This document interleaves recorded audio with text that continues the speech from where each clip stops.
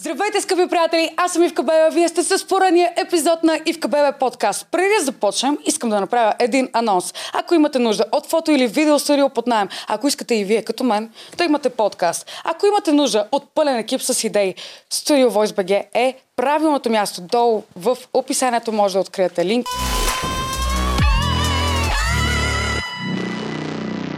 И бързам да представя следващия ми гост. Петя Савова е легенда в българската реклама. Може да ви е преподавала графичен дизайн в Софтуни. 100% сте гледали вече рекламите й по телевизията или сте карали сноуборд, лонгборд или скейтборд с нейн дизайн. Искам първо да ти благодаря, че приема от така много интересна покана. Кажи всъщност как те поканих. Кажи си тук пред хората. С voice message в... Защо? Какво защо? Защо ти пратих voice message, знаеш ли? За да не ти откажа.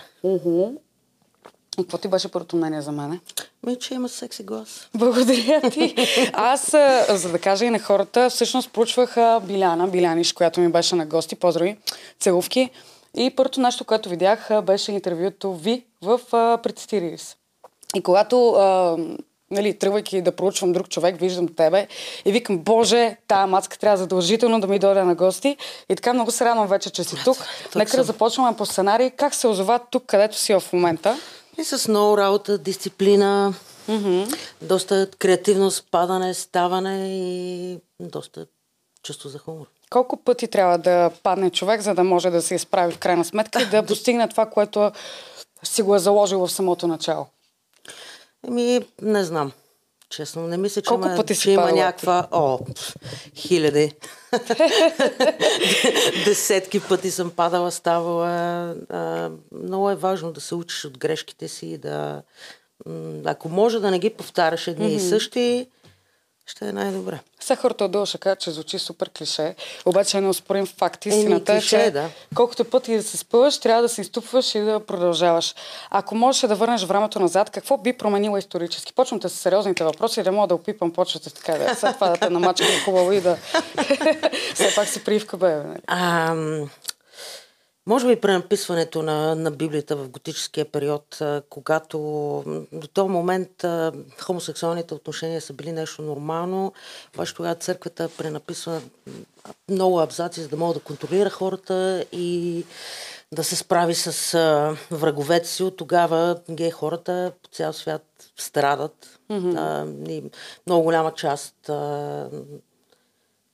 за това страдание е виновна религията. Тебе лично притеснява ли те, че по един или по друг начин, защото ти си част от гей обществото, по един или по друг начин Библията, как да кажа, не че не приема, но не ви подкрепя? Директно не приема. Ние сме грях.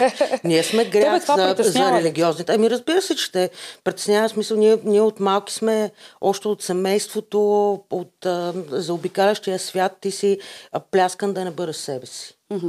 Което това се отразява след това в много аспекти на живота. Не мисля, че хетеросексуалните някога биха разбрали какво е да си гей човек в хомофобска държава и какви неща изпитваме и четеме за себе си постоянно. Всеки Ти религиозна ли си? Бях по време на пубертета ми. Християнството ми беше доста интересно и доста четях, рових и анализи, но как да вярваш в една религия, която отрича теб самия? От кога не си ходила на църква? Хода в църкви. Това че не съм християнка, това не значи, че нямам нужда някой път да отида на едно място, което да усетиш смирението и да се почувстваш малко, да успокоиш душата и да се помолиш за благото на своите родни и приятели. Имало ли е случай, където отиваш, примерно дали в манастир, църква или каквото и да било свято място и да се чувстваш недобре приета? Църква точно не. В църква не. Нямало такъв момент. Не. Но на много други места има. Ще си поговорим за това. Просто исках да хвана, защото ти хвана тая религиозната тема. Ако можеш да избереш епоха и място, в които да живееш, кои биха били те? Аз вярвам в прераждането и Вярвам, че съм била там, където е трябвало да бъда. Къде ще бъда след този живот, бали го, ще видим. Да е по-добър свят. Представи си, нещо екстраординарно се случва и ти се дава възможност да избереш. Може ли, толкова хубаво го бях задавал въпроса, бате.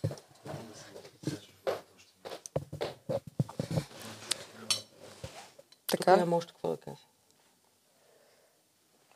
Сега така ще ви върта.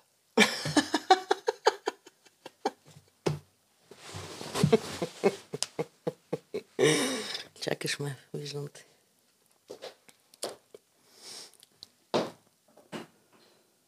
Какви са тия сатанистки тениски? Моля да кажеш сега. Работим ли? Така, ако нещо супер екстраординарно ти се случи в момента и ти се даде възможност наново да рестартираш живота си, да избереш дали Америка, дали Южна Америка, дали Африка, някой друг континент, коя епоха и коя държава би избрала за прераждането си? Америка, 90-те години, създаването на джаза, свинга, рок-н-рола, тези времена са ми така най-близки и са ми изключени. Чернокожата култура въобще ми е адски интересна и въобще тази музика как е повлияла на музиката, която слушам в момента. Мислиш ли, че младото поколение е достатъчно добре запознато с тази култура, въпреки че последния филм, който излезе за Елвис, така някакси вече и нас, по-младата аудитория, говори 20-25, ни приобщи към черната култура. Мислиш ли, че ако сме по-запознати с нея, ще се научим да уважаваме не само нашата, но и световната музика? Абсолютно, и то не само в музиката. Ако погледнеш какво случва в последните години в Netflix, HBO и въобще, ние имаме много, заради интернет имаме много повече достъп до това да се докоснем до други култури и нещата, които те създават. Така че колкото повече филми гледаме за чернокожи, ето сега имаме Русалка, която е чернокожа, разбира се, белите расисти веднага. 007 също, между другото, се говори, че ще бъде чернокожа този дама. Любим актьор на доста жени. Така, колкото повече виждаме примери, толкова повече ще ги разбираме. С Ники Лев си говорихме на тази тема, между другото, че не само в HBO, в Netflix, за световен мащаб, дори такива филми получават Оскари. Какви филми визирам? Филм, в който задължително има една лесбийка, един гей, чернокож човек. Азиаци задължително. Хората в България, според мен, още не са го приели. Много са далеч. И много от хората, които ще ни гледат в момента, ще кажат, това всъщност не е нормално, не трябва да се толкова да се бута, толкова да се натяга по един или по друг начин. Какво би им казала ти? Как да го кажа по мил начин? Генерално мнението ми е, че в България сме доста необразовани и заради това, че много голяма част от населението не знае английски, информацията, която достига до нас е много ограничена. Ще ходиш в вибокса, например, да гледаш някакви видеа, които са на български. Което прави и нашата цивилизованост доста ограничена. В момента, в който българи отидат в чужбина и почват да се излагат. Сега доста хора ще кажат, аз не съм длъжен да знам език. Всъщност езиците отварят много врати и много хора се дразнят и се сърдят, че примерно някой, който говори перфектен английски, получава примерно двойно повече заплата от него. Той е положил усилията да научи този език и той му влиза в ежедневната работа. Ти не си, например, ако поставиш един кандидат, който знае английски и който не знае английски, те нямат равен старт. Според зависи професията. По принцип, точно така. Но все повече чужденци идват в България и доста често се налага дори ти като касиерка в някой магазин или в някаква будка да можеш да кажеш най-малкото колко му струва на човек сметката. Преди години е бил руския, сега е бил английския. Според тебе ще се смени ли английския с някой друг език? Не мисля, че ще е скоро. Може би около 30 години, според мен, честно казано. Ти какви други езици говориш? Разбирам руски и английски. Разбирам малко френски. Чуть-чуть. На френски какво можеш да кажеш? Нищо няма да кажа сега. Защо? Си подготвена ли? Какъв е проблема? Защото срещам само някакви глупости. Кушон е свиня, всъщност. Да. Любимата българска дума. Кушона свиня. Учихме сестра ми френски като малки. Няма да забравя как се прибирахме с транспорта и се обиждахме. Ти си коза, ти си свиня. И типична българска черта. Абсолютно. Друго си е някой да те напсува на български. Аз колкото пъти съм ходила в чужбина, друго си е някой да ми каже майката, татко. Искам да ти кажа, в Италия съм и карам кола. При което не спазвам, правилата и за малко да се удара с един човек, при което човек излиза и вика, майката, да продължавам. Толкова хубаво ми стана човек. Те да са да мелодичен език. Направо седя и го гледам, викам, толкова се радвам, че те виждам. Много си обичам български язик и понеже забелязах малко се отклонявам от темата, но забелязах в шоуто на Цитири се гледах и други твои интервюта, че ти използваш много чуждици. Много хора биха те опрекнали за това нещо. Защо го правиш? Доставя ли ти удоволствие? Някои думи няма как да ги кажеш на български 100%, но не мислиш ли, че български язик е достатъчно красив и богат, че да използваш български думи? Абсолютно смятам, че е доста богат. Не смятам, че ползвам богатството му ежедневно достатъчно. В работата ми се налагат доста често да се ползват думи на английски. И почти цялата комуникация, която сме водили в последната ми работа, беше на английски, защото бях глобален арт-директор за 27 държави. Отделно бившото ми гадже беше англичанка. И комуникацията... След като мога да се караш с един чужденец във връзката си на английски, значи сме... Която е любимата българска дума? Рязко. Рязко. Защо? Не знам. Защото в мен има импулси, такива, които обичам да следвам. Не обичам да чакам. Особено напрягаме. Така че, когато нещата се случват рязко... По-добре е рязко да влиза, отколкото да чакаш виза. Абсолютно, съгласявам се. Хомофобията в България, нека да поговорим за това животно. Мислиш ли, че има хомофобия в България? Ако да, в какви количества? Къде повече? В по-малките градове или в по-големите? В по-големите по-лесно се живее, защото имаш отделни... Как да кажа, пак ми идва на английски. Всеки си има неговата среда. Например, в моята среда, в рекламата никога не е било проблем, никога не се е налагало да обяснявам на някой, че това не е окей да го казваш, защото но в по-малките градове много им е трудно на хората, защото там много има срам. В семейството деца в момента, който разберат, че имат някакви влечения към същия пол, започват да ги бият, затварят ги, психически тормоз, гонят ги. И не мога да разбера как едно дете може да го обичаш само при условие, че то е хетеросексуално. А в момента, който разбереш, че не е, то вече не е твое дете. Ти какво би направила, за да се промени цялостно? То няма как цялостната, защото ти не мога да стракнеш с пръсти да промениш всички. Можеш през собствения си пример да покажеш, че ти си нормален човек. Аз за всички хора, с които съм работила, които съм се докоснала, имало много такива, които нито един гей не са познавали независимо дали е гей жена или гей мъж в живота си. И след това съм казала, петната си ми промени мнението за тези хора. Проблемът е, че много голяма част от хетеросексуалните хора не познават гей хора, а и образа, който имат, са едни примери по телевизията, по които дори ние се срамуваме. Няма да изброявам имена. Не мисля, че е редно.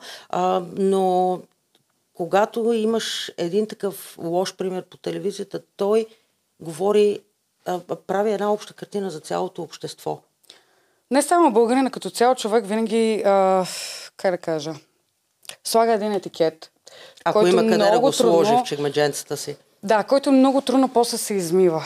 И когато се покажат 2, 3, 4 извадки, примерно от LGBTQ обществото, И не само българина, пак подчертавам, като цяло човек си прави веднага заключение, финално. Аз също съм го правила и с ръка на сърцето имало е моменти, преди да дойда в София, когато си бях във Варна.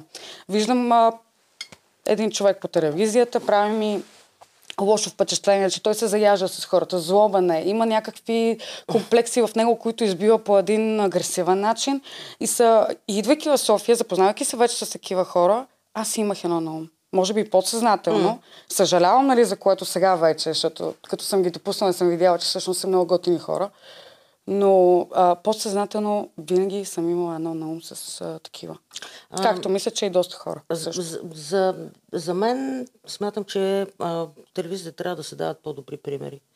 На интелигентни хора, които имат успешни бизнеси и така нататък. Това е малко завъртян кръг, защото пък много хора, които са успели в кариерата, в бизнеса си, се крият с години, защото знаят, че в момента, в който излезат от килера, както се казва, това ще пострада и бизнеса им, реномето им и така нататък. Заговорихме за работа. Кажи всъщност ти си била на много големи позиции, на много главни позиции, менеджерски. Някога пречело ли ти е начина, по който изглеждаш? Пречело ли ти е начина, по който се изразяваш в работата ти? Не ми е пречило, по-скоро предизвиквам интерес в хората, защото съм интересна, искат да се докоснат до мен. Има други, които като ме видят се страхуват. Аз съм такова мече. Вътре мога да изглеждам страшна, но вътре в мен е добър човек. Като каква шефка се определяш? Лоша или добра? Или справедлива? Справедлива. Никога няма да похваля някой, който не го е заслужил. Когато работата е свършена добре, ще кажа браво на екипа, еволата, страхотни сте и така нататък. За мен е важно и като преподавател също да си казваме нещата както са. Защото ти ако галиш някой през цялото време, по никакъв начин не му помагаш той да се развива. По никакъв начин няма никаква градивна критика. В нашата работа фидбека и критиката е най-нормалното нещо. Ние по цял ден си връщаме коментари, нещо как да стане по-добре, да звучи, да изглежда и така нататък. Защото не правим само дизайни, доста видео.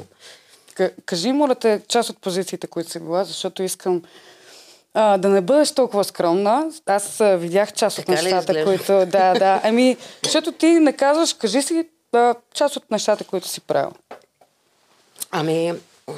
Започнах преди много години, като 17 години като дизайнер, след това синьор дизайнер, арт директор, head of art, creative lead, creative директор, след това имах собствена агенция, заедно с Василиса Иванова. Първата агенция, която работи само с фриланс таланти и спрямо клиента и задачите правихме къстъм екипи, които преценяваме, че са най-добри за този проект. След това станах глобален арт-директор на третата в света гейминг компания. И така, следващото ще го видим какво ще. Ето такива примери искам да давам аз. И точно поради тази причина те поканих. Чуваме ли се добре, само ми кажи. Сигурен си, защото тя малко недалече секаш. Да, малко по-силно. Една идея. Okay. Така, заговорихме за работа, говорихме за твоите... Сетих се какво искам да направя. Понеже си изключително добра в това, което правиш. Ако ти беше продукт, кои 3 думи би използвала в рекламата за себе си? Аз съм продукт. Но спорен факт. Всеки един от нас е. Да. Креативност, дисциплина и смисленост. Кои 3 цвята биха били в кампанията ти? Жълто, черно и бяло. Бързо. Да говорим малко за наполови взаимоотношения. Интересно ми е, предполагам и на хората, които ще ни гледат. Някак си е широко разпространено, че еднополовите взаимоотношения всъщност са доста полигамни. Защо така? Откъде идва тази притча? Не вярвам, че е така. За мен е по-скоро разликата в генерациите, защото Silent и бумарите, бабите ни, дядовците, лелите, те са едно поколение, в което там патриархата коли и беси. И мъжът свършва, пръдва, заспива, жената ако свърши... Свърши. Жената ако свърши, трябва много да е срам от това нещо. Така са ги възпитавали едно време. Колкото гледам, например, в Generation Z, например, в английския Tinder, там почти не мога да срещнеш момичета, които са моногамни, повечето искат casual отношения, много повече кариерата е на пиедестал, отколкото връзката в България. Виждам някакви разлики, защото там мъжа има право да хори и да изневерява, така да го кажем. По друг начин ще го кажа. Мъжа, ако е сексуален, той е тигър. Жената, ако обича секса, тя е курва. Да. Което е, нали, това са някакви двойни стандарти, които са отвратителни. Двойни стандарти са конкретно в еднополовите взаимоотношения. Има ли такъв момент, където първо да са си верни един на друг, да няма ходене наляво-надясно, защото аз лично съм била свидетелка на взаимоотношения, които са страхотни и хората се обичат, обаче въпреки това явно не са си достатъчни и ходят. Аз не вярвам, че един човек може да е събирател на всички нужди, които имаме. Може гаджето ти да е домошарпът и да обичаш да ходиш да вилнееш по партията и вярвам, че трябва да си даваме свободата всеки да прави каквото иска. Не съм сигурна, че в гей отношенията има повече... Тоест няма такова... Поне в България. В чужбина мисля, че е много голям процент. Особено пък при чернокожите има много, много силен аспект. Ти самата полигамна ли си? Със сигурност не вярвам вече, че съм моногамна. Защо? Кажи как стигна до този извод. Защото бях в връзка, както казах, с една много красива чернокожа мацка от Лондон, която си е полиаморъс. И във връзката ми с нея трябваше да... Не, че трябваше, аз самата исках да проверя доколко съм моногамна и мога да... Можеш ли да издържиш? Да. В момент само, че 100 неща ми изникнаха в главата.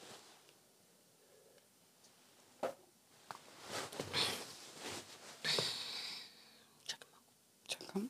Показах последно? Че трябва да надскочиш себе си. Слушам си гостите. Страхотно. За да можеш да бъдеш в една дали ще open relationship и дали, независимо дали ще open или ще polyamorous relationship, защото те са различни. Точно трябва ще кажа малко. Трябва да щупиш всички наслагани с годините норми на моногамията, която от обществото, семейство и така нататък са дълбоко наслоени в теб. Това да си в такава връзка не е лесна работа. В нея също има ревност, но има много работа по себе си, много четене, много ресърч, разговори. И за разлика от моногамните отношения, където там, ако те ревнуват, значи, че много ми дреме за тебе.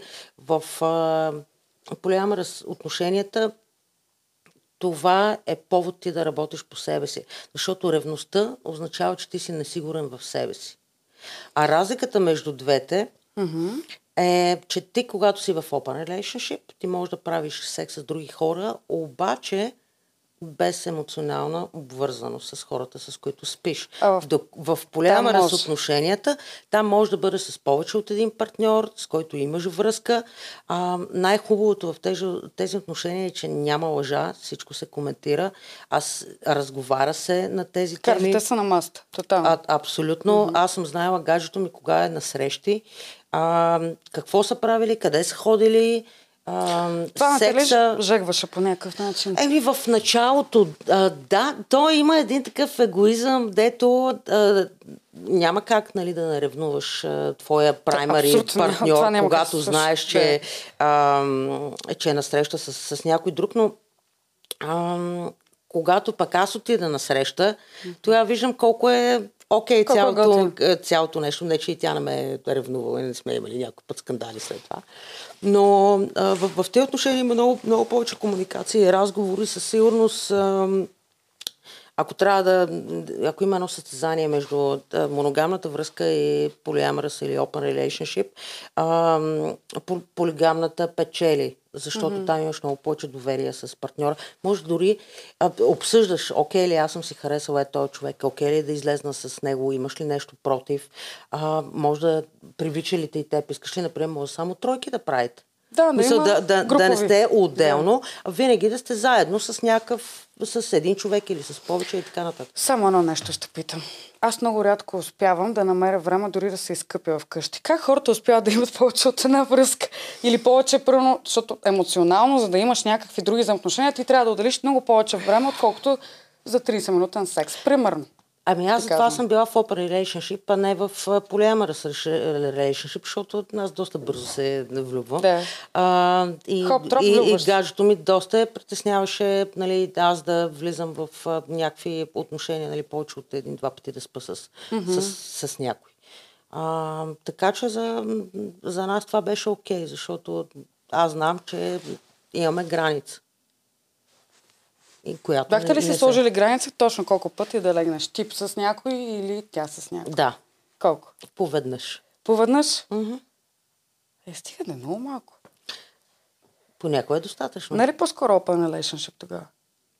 Аз бях в open relationship, не съм била в polyamorous. А тя имаше ли паралелни взаимоотношения в това време? Не. Никога? Не, само сме спали с други само хора. чук и бек. Мушкато и бегони. Секса между жени. Много интересна тема за повечето мъже. Повечето мъже, знаеш ли какво съм забелязала? Много се кефят, като видят лесбийско порно. Обаче в момента, в който видят гей порно и казват и такива, сякаш са видели сатаната жива пред тях. Защо се случва това? Гледах едно изследване преди няколко дни.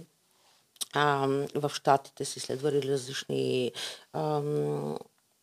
видове сексуалност. Хетеросексуалните мъже, които изпитват това нещо, много голяма част от тях са латентни хомосексуални. Това е абсолютно доказано.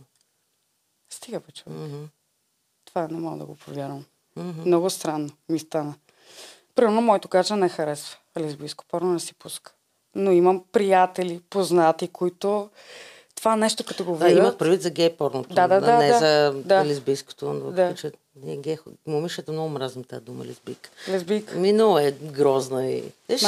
колко добре звучи лесбиян. Някакси е по-мелодично. Да, съвсем различно.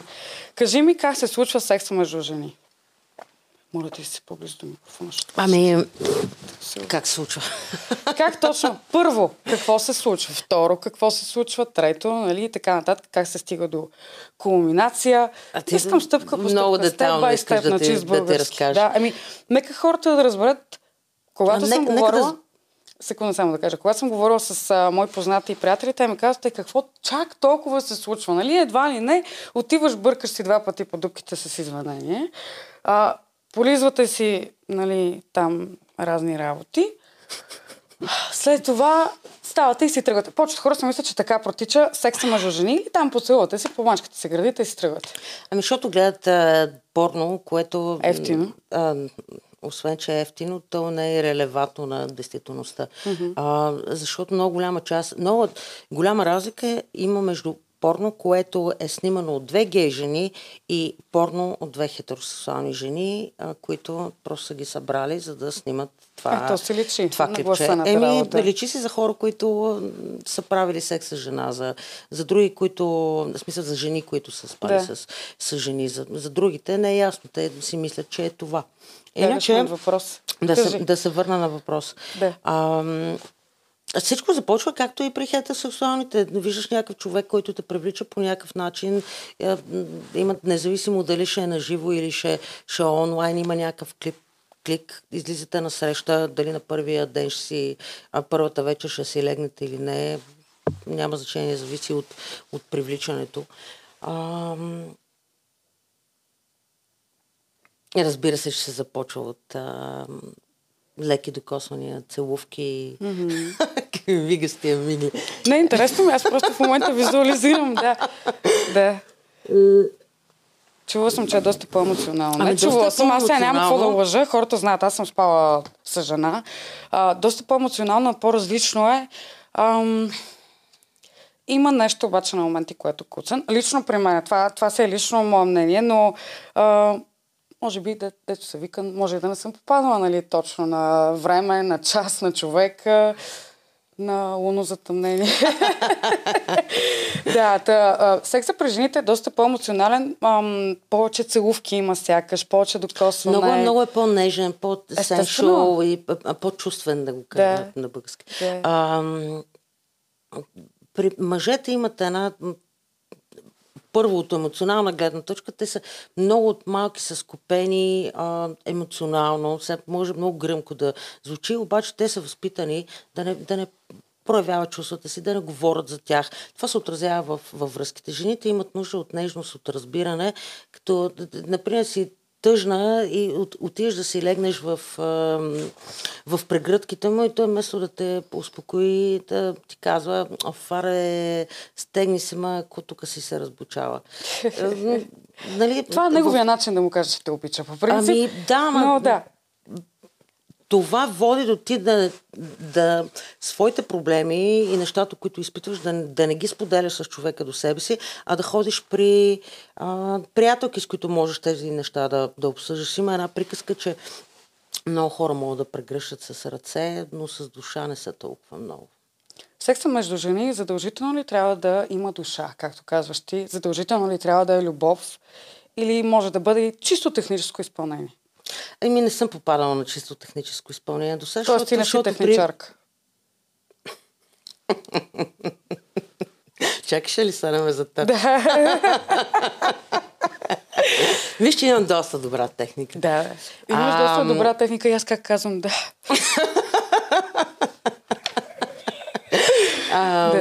Не са се оплакали от мен до сега. Аз мисля да направя анкет. Не мисля, че има такъв механичен секс, както при мъжете. Защото има много емоционално свързано с жената. В секса има нужда от кожа. Не знам как е в момента на български да се свържи с партньора си. Mm-hmm. Което доста често по време на секса с мъж там той е много по-перформанс ориентед. Ще се гледа са в тая поза ли, пък в фунали, добре съм ли. Страхотно. Винаги се гледам. Има ли огледало някъде около мене? 100%. Никога не му интересува. Знаеш ли, че жените, когато гледат порно, всъщност не гледат мъжете, гледат жените? Разбира се, че гледам жените. Интересно ми е тя как се справя. И доста често съм, примерно, гледам някоя маска там, какво прави, после го прилагам в леглото и в повечето случаи не се получава. Но, да, така. Нека да се върнем. Секса между жени не може да бъде техничен. Трябва да има любов. Трябва да има кожа. Той какво друго техничен, в смисъл, но не е механичен. Има разлика. Техничен, но не е механичен. Тоест не е айде. Ти много ясно, да. Много ясно усещаш, когато някой не е тук, докато правите секс. Когато са между две жени. Искам да ти кажа, че и мъжете го усещат, просто не ги интересува. Да, в смисъл мъжете чисто животински могат да отидат да си направят кефа, да си начешат красата, докато жените, те са емоционални същества. Те никога няма да отидат да изнемрат, така, защото просто я е зачесал носа. Секс играчки. Нужни ли са в секса между жени? Само да кажа, че според мен са нужни във всеки един секс. Няма значение дали е между жени или между мъж и жена или между мъж и мъж. Абсолютно се съгласявам. Даже много ме е яд, че в 2022 все още срещам хора, които нямат вибратор вкъщи и мъжете, които казват, че ревнуват от вибратора. Ама от какво ревнуваш, че ще е по-голям и че свършваш всеки път? Или когато ти например, 200 неща пак в главата. Какво ще ревнува, ако жената, например, свърши с вибратора пред него, той само може да се изкефи на тая готина гледка. Момчета, купувайте вибратори, обичайте ги тия жени. То не е само с шока. Ако се чуете какво да купите на жена си за рождения ден, Ще я направите много щастлива. Това е правилното място. Между другото, някой секшоп може да се свържи с мен сега в момента. Имала съм такива познати, които ми казват, че момчетата им ревнуват от секс играчки. Задавала съм въпрос по улиците. Правила съм цяло предаване и мъжете ми казват, за какво ми е секс играчка при положение, че аз си...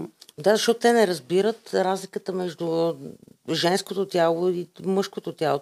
Всичко се върти около този пенис. Ти знаеш ли колко начина има да свърши тази жена, дори без да участва този пенис? Той има такъв пиедестал е сложен. Негово величество? Ако питаш някой мъж, ще го каже това? Да, разбира се. Да. Ще го каже, обаче после като жена му се тръгне с някоя друга жена, знаеш как го преживява това? Може би е болезнено, предполагам. Не съм... Много им е трудно на егото. Да, защото реално... Обаче на жените не винаги пениса им е достатъчен, не винаги тя може да достигне оргазъм чрез смисъл вагинален оргазъм, само от това. Отделно свършват супер бързо. Статистиката показва между 3 и 13 минути е хетеросексуалния секс. Колкото толкова. За това време тя жената му се възбудила и вече трябва да... Той е свършил, обръща се и заспива. И тя какво прави? Тук мога да те оборя, защото мъжете по принцип повтарят. Може и да свършват за 3 минути, но по принцип там даваш им 20-30 минути, пие една биришка и може да повтори. Не всички, но примерно там да кажем, че са много малък процент. Защото и аз съм спала с мъже. Да, и това ще те питам, това ще разкажа, защото е интересно, но мъжете не винаги сякаш ги интересува дали жената свършва. Мисля, че са доста егоистични в това отношение. Всички мъже, с които ти си спала, са били егоистични. Много голям процент от тях. Мисля, че генерално, защото сме възпитани от едни поколения, дето там жената е срамно да свършва. Не мисля, отделно секса е табу в семейството. Не мисля, че ние сме възпитани да даваме това удоволствие, което ние изпитваме и на партньора ни. Доколкото в гей отношенията там няма такива неща. Мисля, там всички свършват по цяла нощ. Едно голямо свършване. И пак, кажи ми, с мъже или с жени си свършва повече? С жени. С жени си свършва повече. Секса между жени, без секс играчки възможен е. Да. Това бяха ми го задали, между другото, като въпрос и заради това ти го предавам. Възможен е. Че можеш. Как? Имаш уста, пръсти, дори с крак мога да чукаш, ако си 39 номер, ако си повече, може. Тогава вече. Може да боли. Секс под влиянието на алкохол и наркотици, за или против си ти? Зависи. Има наркотици, които правят усещането много по-сеншуал, като например хашиш. Има други, които притъпяват. Така че... А под влиянието на алкохол? Случвало ми се. Виждал съм, но няма. Говоря за себе си сега. Много мразя да пия алкохол и да правя каквото и да било. Аз дори да изпия една чаша вино, почвам очите хикс, досията хикс, виждала ли си ги как? Така започва. И директно си лягам. Вертикално полагам черепче и няма вариант нещо въобще да се случва при мене. Но явно има такива хора като тебе, които се умяват да направят нещо хубаво. Да. Не ти ли става лошо, бе, човек? Понякога, но то не е от секса под влиянието на алкохола, е от самия алкохол. Но, например, не пия вино червено, защото става много хорни. Веднага. Да, просто така ми действа и не искам да съм около хора в този мод. Хора, ако видите Петя на събитие, в никакъв случай не идеята червено вино да пие, защото неща може да бъде дълго и без компромис. Ролплей. Тая тема ми беше много важна да се поговорим с тебе.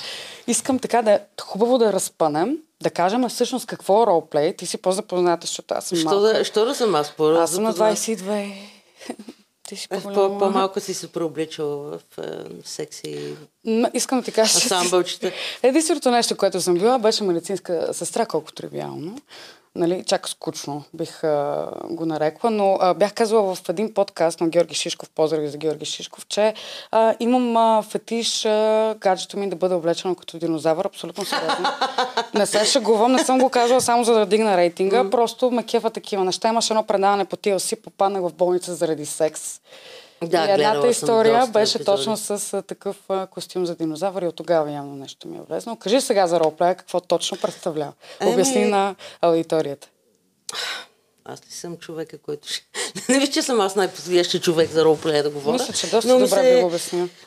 Но ми се е случвало да ползвам ансамбълчета... Филип Кутев. Че се представих наредени в спалнята дечица, моля. Този подкаст ще бъде свален от само усещам го, разбираш ли. Така, какви точно ансамбли имаш? Какви екипчета? Не, ще остава на въображението, но привидно, може би хората не си мислят, че ще влезна в някоя женствена роля и ще съм с някакво секси бельо заради начина, по който изглеждам. Защото хората си мислят, че аз съм по-доминант, защото съм по-мъжка рана. Да. Аз също бих си помислил такова нещо. Но аз съм свич, мога да бъда и доминантна, мога да бъда и събмисив, в зависимост от човека до мен. Обясни, моля ти си, какво значи това? Събмисив. Какво е обратното на... Не на доминантен, не доминантен. Пасивен, по-скоро. Да. Не мога да кажа, че е баш пасивно, но... Да има там някакво мърдане. Да. В смисъл да не е да си поза лешоят, нали знаеш какво значи? Лягаш и чакаш мършата да дойде. Не съм поза лешоят. Това в герешника го наричаме пилов принцес. Това са тези, които да лягат и чакат да ги изчукаш, което е изключително скучно и много безинтересно. А какво, имало ли си, примерно, някоя твоя гадже да кажеш, искам да бъдеш полицайка, искам да бъдеш медицинска сестра? Има ли нещо конкретно, което така те възбужда и те кара да мечтаеш, да си да го искаш сега, веднага на момента? Да, има много неща, които ме... Например? По-скоро ми харесва, не е нужно да имаш ансамбълче, за да можеш да влезнеш в ролята и, например, да се направиш на медицинската сестра и непослушния пациент или някаква друга ситуация, която дойде. Не, тези моменти не са били, поне при мен, планирани. Имало е много подаръци и бельо, което са ми подарявали. Просто виждаш какво настроение си. А случва ли се, примерно да се правите на непознати и да си говорите? Все едно не се познате за първи път, се виждате. Да, има цяла категория. Такива срещи. Такива срещи? Рандом срещи? Да. Ето. Един съвет как хората могат да си разнообразят брака, семейството, не цялото семейство. Нали, да не разберат хората погрешно.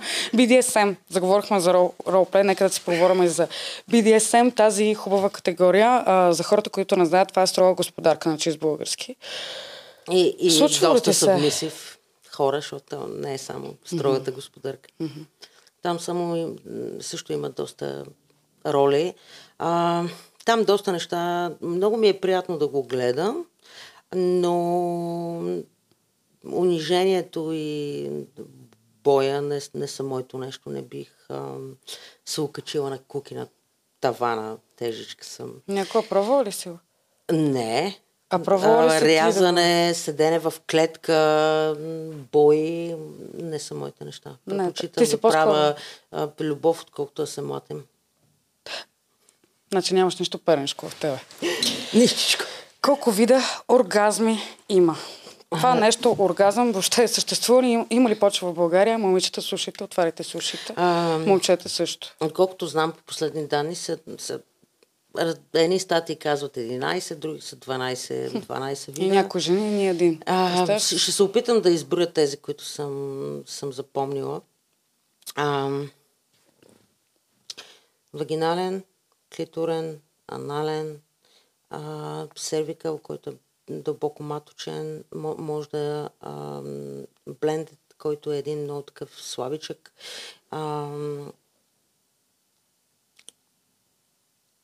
Чакай, че дори ми изкочи.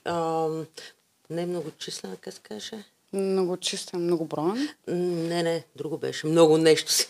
Много, да, окей, много, примерно. Такъв, дето имаш много оргазм един сред друг, имаш от упражнения по време на сън. И гледах един много интересен TikTok, гледах един много интересен TED Talk, в който разказваха за много редки случаи на оргазми. Започна видеото с една жена, която свършила всеки път, като си мие зъбите и си мислила, че е обладана от демони. Имаше такива, които по погалване по коляното могат да свършат. Имаше една мацка, която с мисълта си където си пожелае, когато си пожелае може да свърши, дори когато мозъка не работи и тялото е на командно дишане, включено в машина, за да може органите да могат да бъдат ползвани за трансплантация. Има на гърба някаква точка, която при стимулация може да свърши. Така че оргазмите са тук, просто някой трябва да се постарае за тях. Помниш ли си първия път, когато ти свърши? Не. Сериозно? Не. Това събитие, как си могла да го забравиш? Стига, това би трябвало да е за всяка жена. Трябва да се опишат в календара. Това беше преди, знаеш ли колко време? Помня го, между другото. Да, беше ми с първото гадже тогава. Аз много се притеснявах първия ми път. И почвайки да правя нещо, знаеш, че първият път е малко по-болезнен. Тръгвам, казвам по-внимателно. Той беше изключително готино момче и много беше прочел преди да се случат нещата. Поздрави, между другото. Той замина в Америка, човека, да е жив и здрав. Тръгвам да се случат нещата. Аз съм отгоре и помня в един момент как така се едно. Както го дават по филмите, човек. Заря, сирене, ягоди, шампанско. Брутално, човек. Брутално.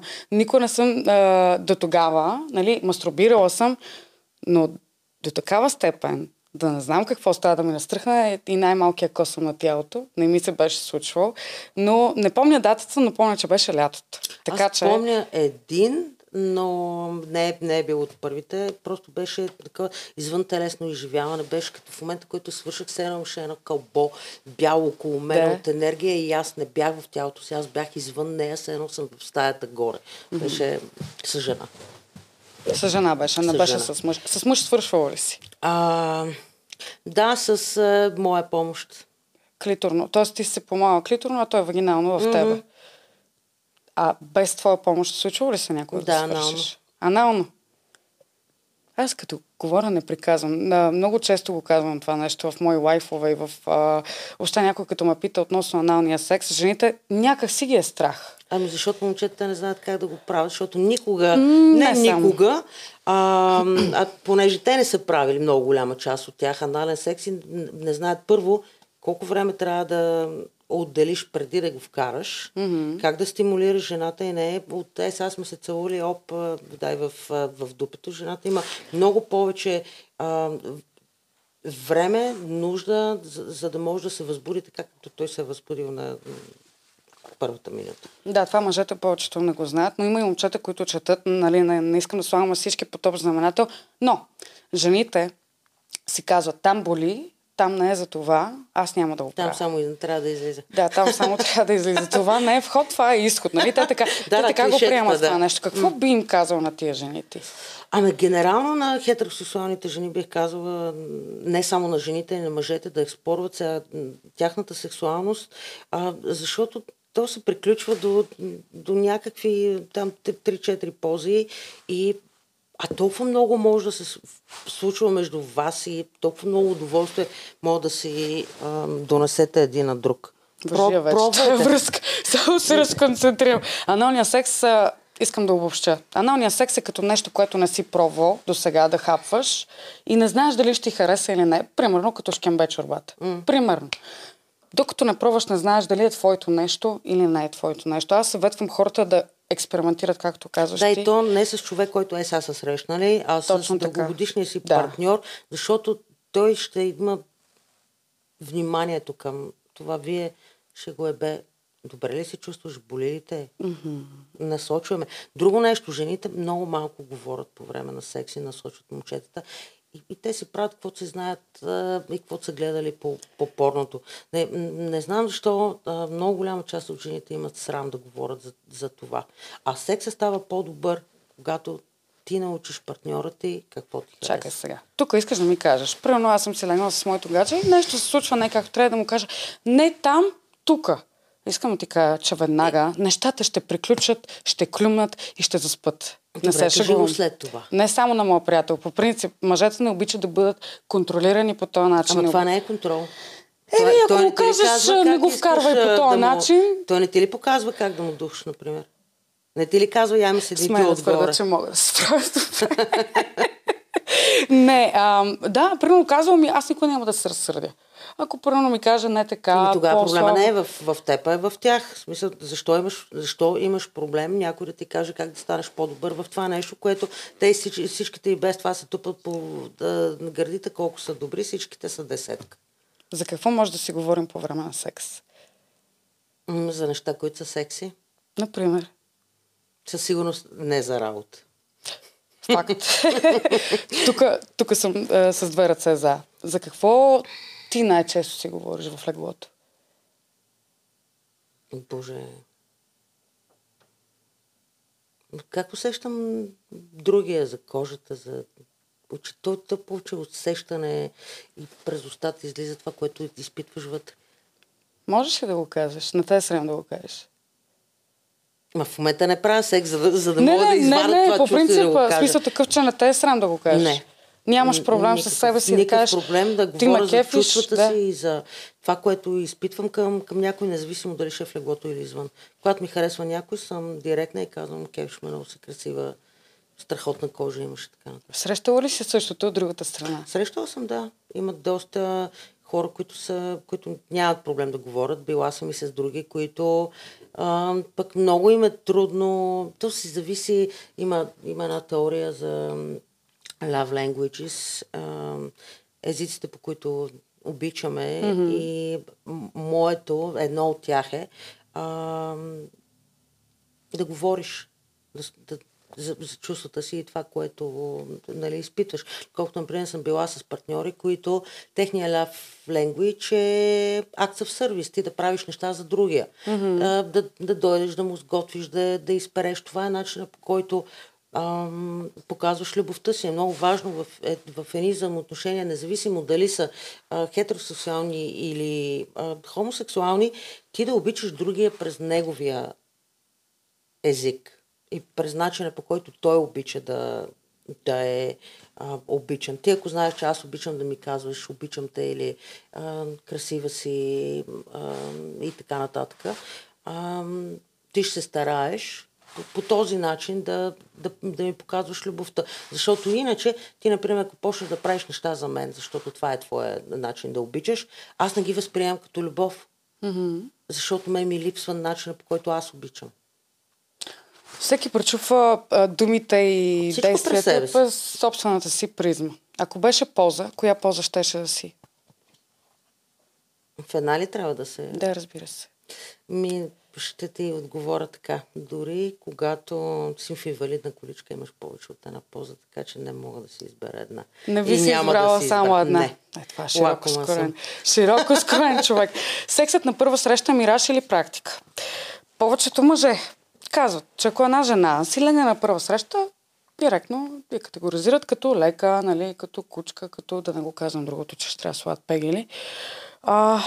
Ако ти излезеш на първа среща с дадена жена и се стигне до секс, би ли си помислила, че е лека или по-скоро би си помислила, че си прави кефа и че няма да има нищо сериозно между вас? Това са някакви много старели такива патриархални тъпоти. Да трябва да изчакаш 3 дни да правиш секс. Това зависи как си възпитан. Не, че аз съм възпитана да правя секс на първа среща, но за какво трябва да чакам? След секунда да довърши. За какво трябва да изчакам, за да се желаем още повече, докато стане нетърпимо, вместо когато е тук цялата енергия и вайба да влезеш в него и да живееш това. За какво трябва да чакаш? Кажи ми. Ако се легна на първа среща, нямам абсолютно никакво привличане към този човек. Ако стигна до секс, означава, че искам само да... така за момента да се изкефа и да си Това тръгна. пак зависи от характера ти, защото ти каква зодия си? Везни. Везните имат много по-бързо им се развиват. В смисъл, много по-бавно се отварят към останалите хора. Има зодии, които са много по-бързи, има зодии, които имат много тръсти и шус. Ти коя зодия си? Телец. И бърза или бавна зодия си? От бързите са много бързо се случат нещата. По принцип, при гей хората се случат доста бързо. Има една приказка, че на втората седмица гей момичета са с кофера пред вас, толкова е силно желанието и влюбването. Стига бе. Имало ли такива моменти при тебе? Имало е, да. Колко пъти? Доста.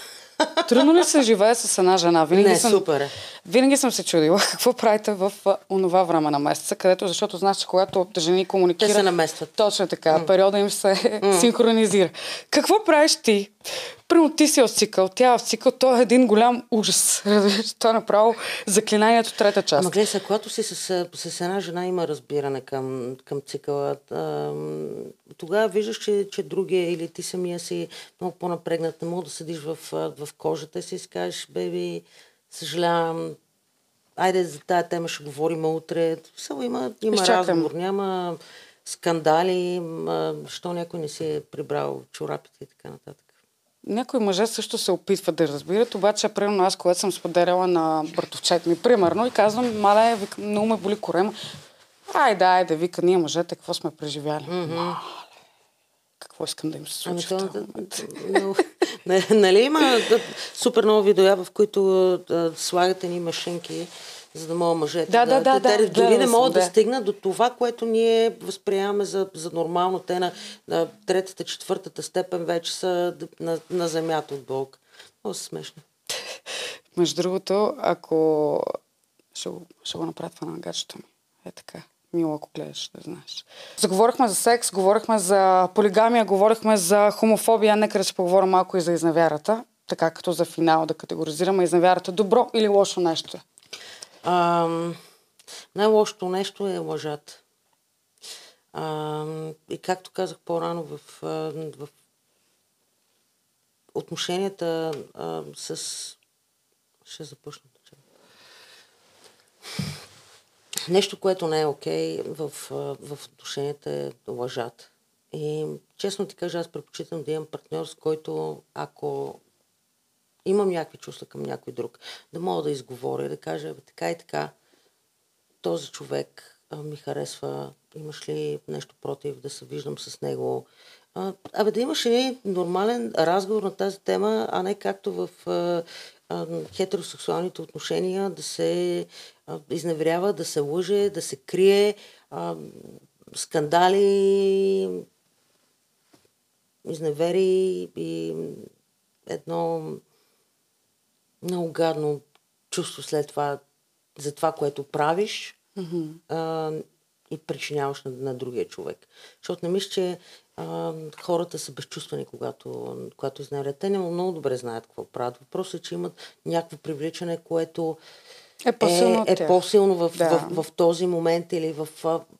Аз не вярвам също, че хората изневеряват заради другия човек, с който са. Те изневеряват заради себе си. Според мен изневеряват заради... доста често заради начина, по който се чувстват, когато изневеряват. Много често, в смисъл, и аз съм изневеряла, като милиони хора, милиарди. Не съм се била чувствала, например, видяна в този момент. Идва някой, се появява и ти си такъв... Чакай, какво става тук? Някои хора ги кефи тръпката от това да не ги хванат. Също. И ги държи... това не ми е интересно. Адреналина да не бъдат хванати. Да. Кога за последно изневери? 2016. А кога за последно на тебе ти изневери? 2014. Значи ти през 2 години. Така се повтаря. Това е цикъла. Бърсум. Социални мрежи. Колко често един човек трябва да си взема почивка от социални мрежи? Когато има нужда, аз съм го правила 3-4 пъти и тогава съм имам нужда да се докосна до себе си без някакви дистракшени на хора. Просто телефона ми е на Do Not Disturb занимавам се с други неща, които в душата и тялото ми искат и така. Социалните мрежи наш приятел или наш враг? Зависи за какво ги ползва. Сега, ако правиш бизнес през тях или имаш нужда от малко допаминче да си вземеш с някакви, да се посмееш с някакви мемета, окей. Обаче, ако ги ползваш, за да снимаш как унижаваш твои съученици, това е абсолютно окей. Мисля, че това е един прекрасен завършек. Имам един... сега си забравя най-важната част от интервюто. С коя известна личност би създала семейство? Това са ми любимите 3 въпроса, които ги задавам на всеки един човек, между другото. Бързо, това са близо въпроси. Нямаме време да така. Не знам, никой не ми изниква. Със сигурност с някой човек, който има доста акъл и е смислен, това мога да кажа само. Добре, веднага сетих за Путин, нямам идея защо. С коя известна личност би правила секс? Днеска си мислех за Моника Белучи, например. Ти и още 8 милиарда мъже. С коя известна личност никога не би седнала на една маса? С Путин, ти го каза. И с разни други диктатори, няма да коментирам, няма достатъчно време. Изкарал съм ти 2 тип хейтърски коментари, които искам да коментираш. Така. Стреляй. Това са от гласуването ти пред Сири, защото аз други не открих. Ти просто хората те харесват, което е страхотно. Страхотно съм. Пълни глупости. Не всички мъже са така. Има много двойки, между които има страст. Така, идва момента, в който ако имате семейство, става по-сложно и трябва голямата страст да се получат нещата. За секса всичко е практика и говорене. Не за всички мъже е важна едната минутка, а за жените стига, пак казвам, да има страст, колкото и време да е. Аз никога не съм казала, че в хетеросексуална връзка няма страст. Никога. Има страст. Това си зависи от хората и привличането между тях. Зависи от гледната точка. Когато дойде семейството, ваша отговорността да намерите време да прекарвате с половинката и да върнете тая любов, която е имала и привличане между вас. Възможно е да се върне любовта. И не е нужно да деца. Да, много пъти съм го правила. Просто ние с цялото ни ежедневие, работа и тъпоти, които се случват в живота ни, някакси в един момент приемаме човека за даденост и преставаме да правим тези неща, които сме правили в началото. Какво ни пречи да си организираме, да имаме дейт при всеки петък и имам ден с гаджето ми. Или имаме дни, в които днеска сме на дискотека и сме с всички, утре сме си само двете. Това е страхотен съвет. Давам го на всички хора. Връща любовта, правете си подаръци, обичайте си, изненадвайте си, пишете си бележки по апартаментите, изненадките винаги работят. Още обичайте ги тези жени. И тия мъже също. И тия мъже, извинявам се. Мъжете са страхотни, мъжете не могат без жени, жените не могат без жени също. Харесвам. Като ми почнете с тия английски думи, ми кажете го на български, в БГ сме. Какво е това съпорт? Написано с А. Нали имаме и българска дума, която отговаря на това значение. Не знаете ли? И това лесби да не се прави много оборотно. Какво да кажа тук сега? Човек не знае английски, мога да си гугълне думата, сега няма да му я превеждам. Не мога да смелиме на всеки информацията. Дали всички си останат еднакво глупави, ако не си търсят сами информацията и да се образоват. Исках един още въпрос да ти задам. Кажи ми за еднополовите бракове. Според тебе ще се случи ли това нещо в България? И кога? Не съм много обнадеждена. Особено с последните години, в които партии доста пропагандно подхождат на тази тема. Тук ще започна от начало. Я пак не знае просто. Какво мислиш за еднополовите бракове? Мислиш ли, че ще се случат някога в България? Ако да, кога?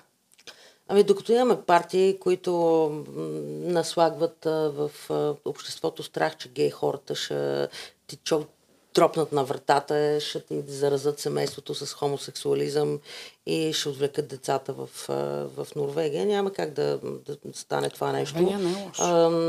Всички се надяваме, че в някакъв момент ще станем доста по-цивилизована европейска държава, в която няма обществото и отделния индивид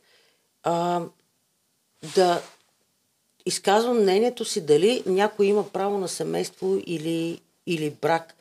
Не мисля, че хетеросексуалните някога разбират какво ние изживяваме. Защото на теб никога, предполагам, не ти е казал, ти не трябва да имаш деца, защото децата ти, защото това е грях. Твоето съществуване е грях. Директно, нали? Не само от религиозна гледна точка. Няма да забравя един случай, в който един колега, много религиозен, ми прати статия от Православие БГ човек, в която пише брутални неща относно това, че гей хората не трябвало да имат деца, защото гей хората станат повече и защото тези деца са увредени. Всъщност, тези деца са най-обичаните, най-чаканите, защото не може много голяма част по естествен път да се случат нещата. Много по-големи демиджи има в хетеросексуалните семейства, където имат ужасно много нежелани деца, домашно насилие, убийства, разводи, алкохолизъм, наркотици, скандали и така нататък. Така че много по-демидж деца се раждат в хетеросексуалните семейства, отколкото в гей семействата. Отделно всички демиджи, които могат да се случат в гей семейството, те идват от извън семейството. Защото всичко си е окей, докато си вкъщи и отива детето на училище и някоя някъде казва, аз имам две мами и оттам обществото започва, другите майки, таткоци и така нататък да му обяснят как това не е нормално, как не е окей. Това е първият момент, в който детето се сблъсква, че има нещо нередно. И това се отразява на тези дечица. И е много тъжно.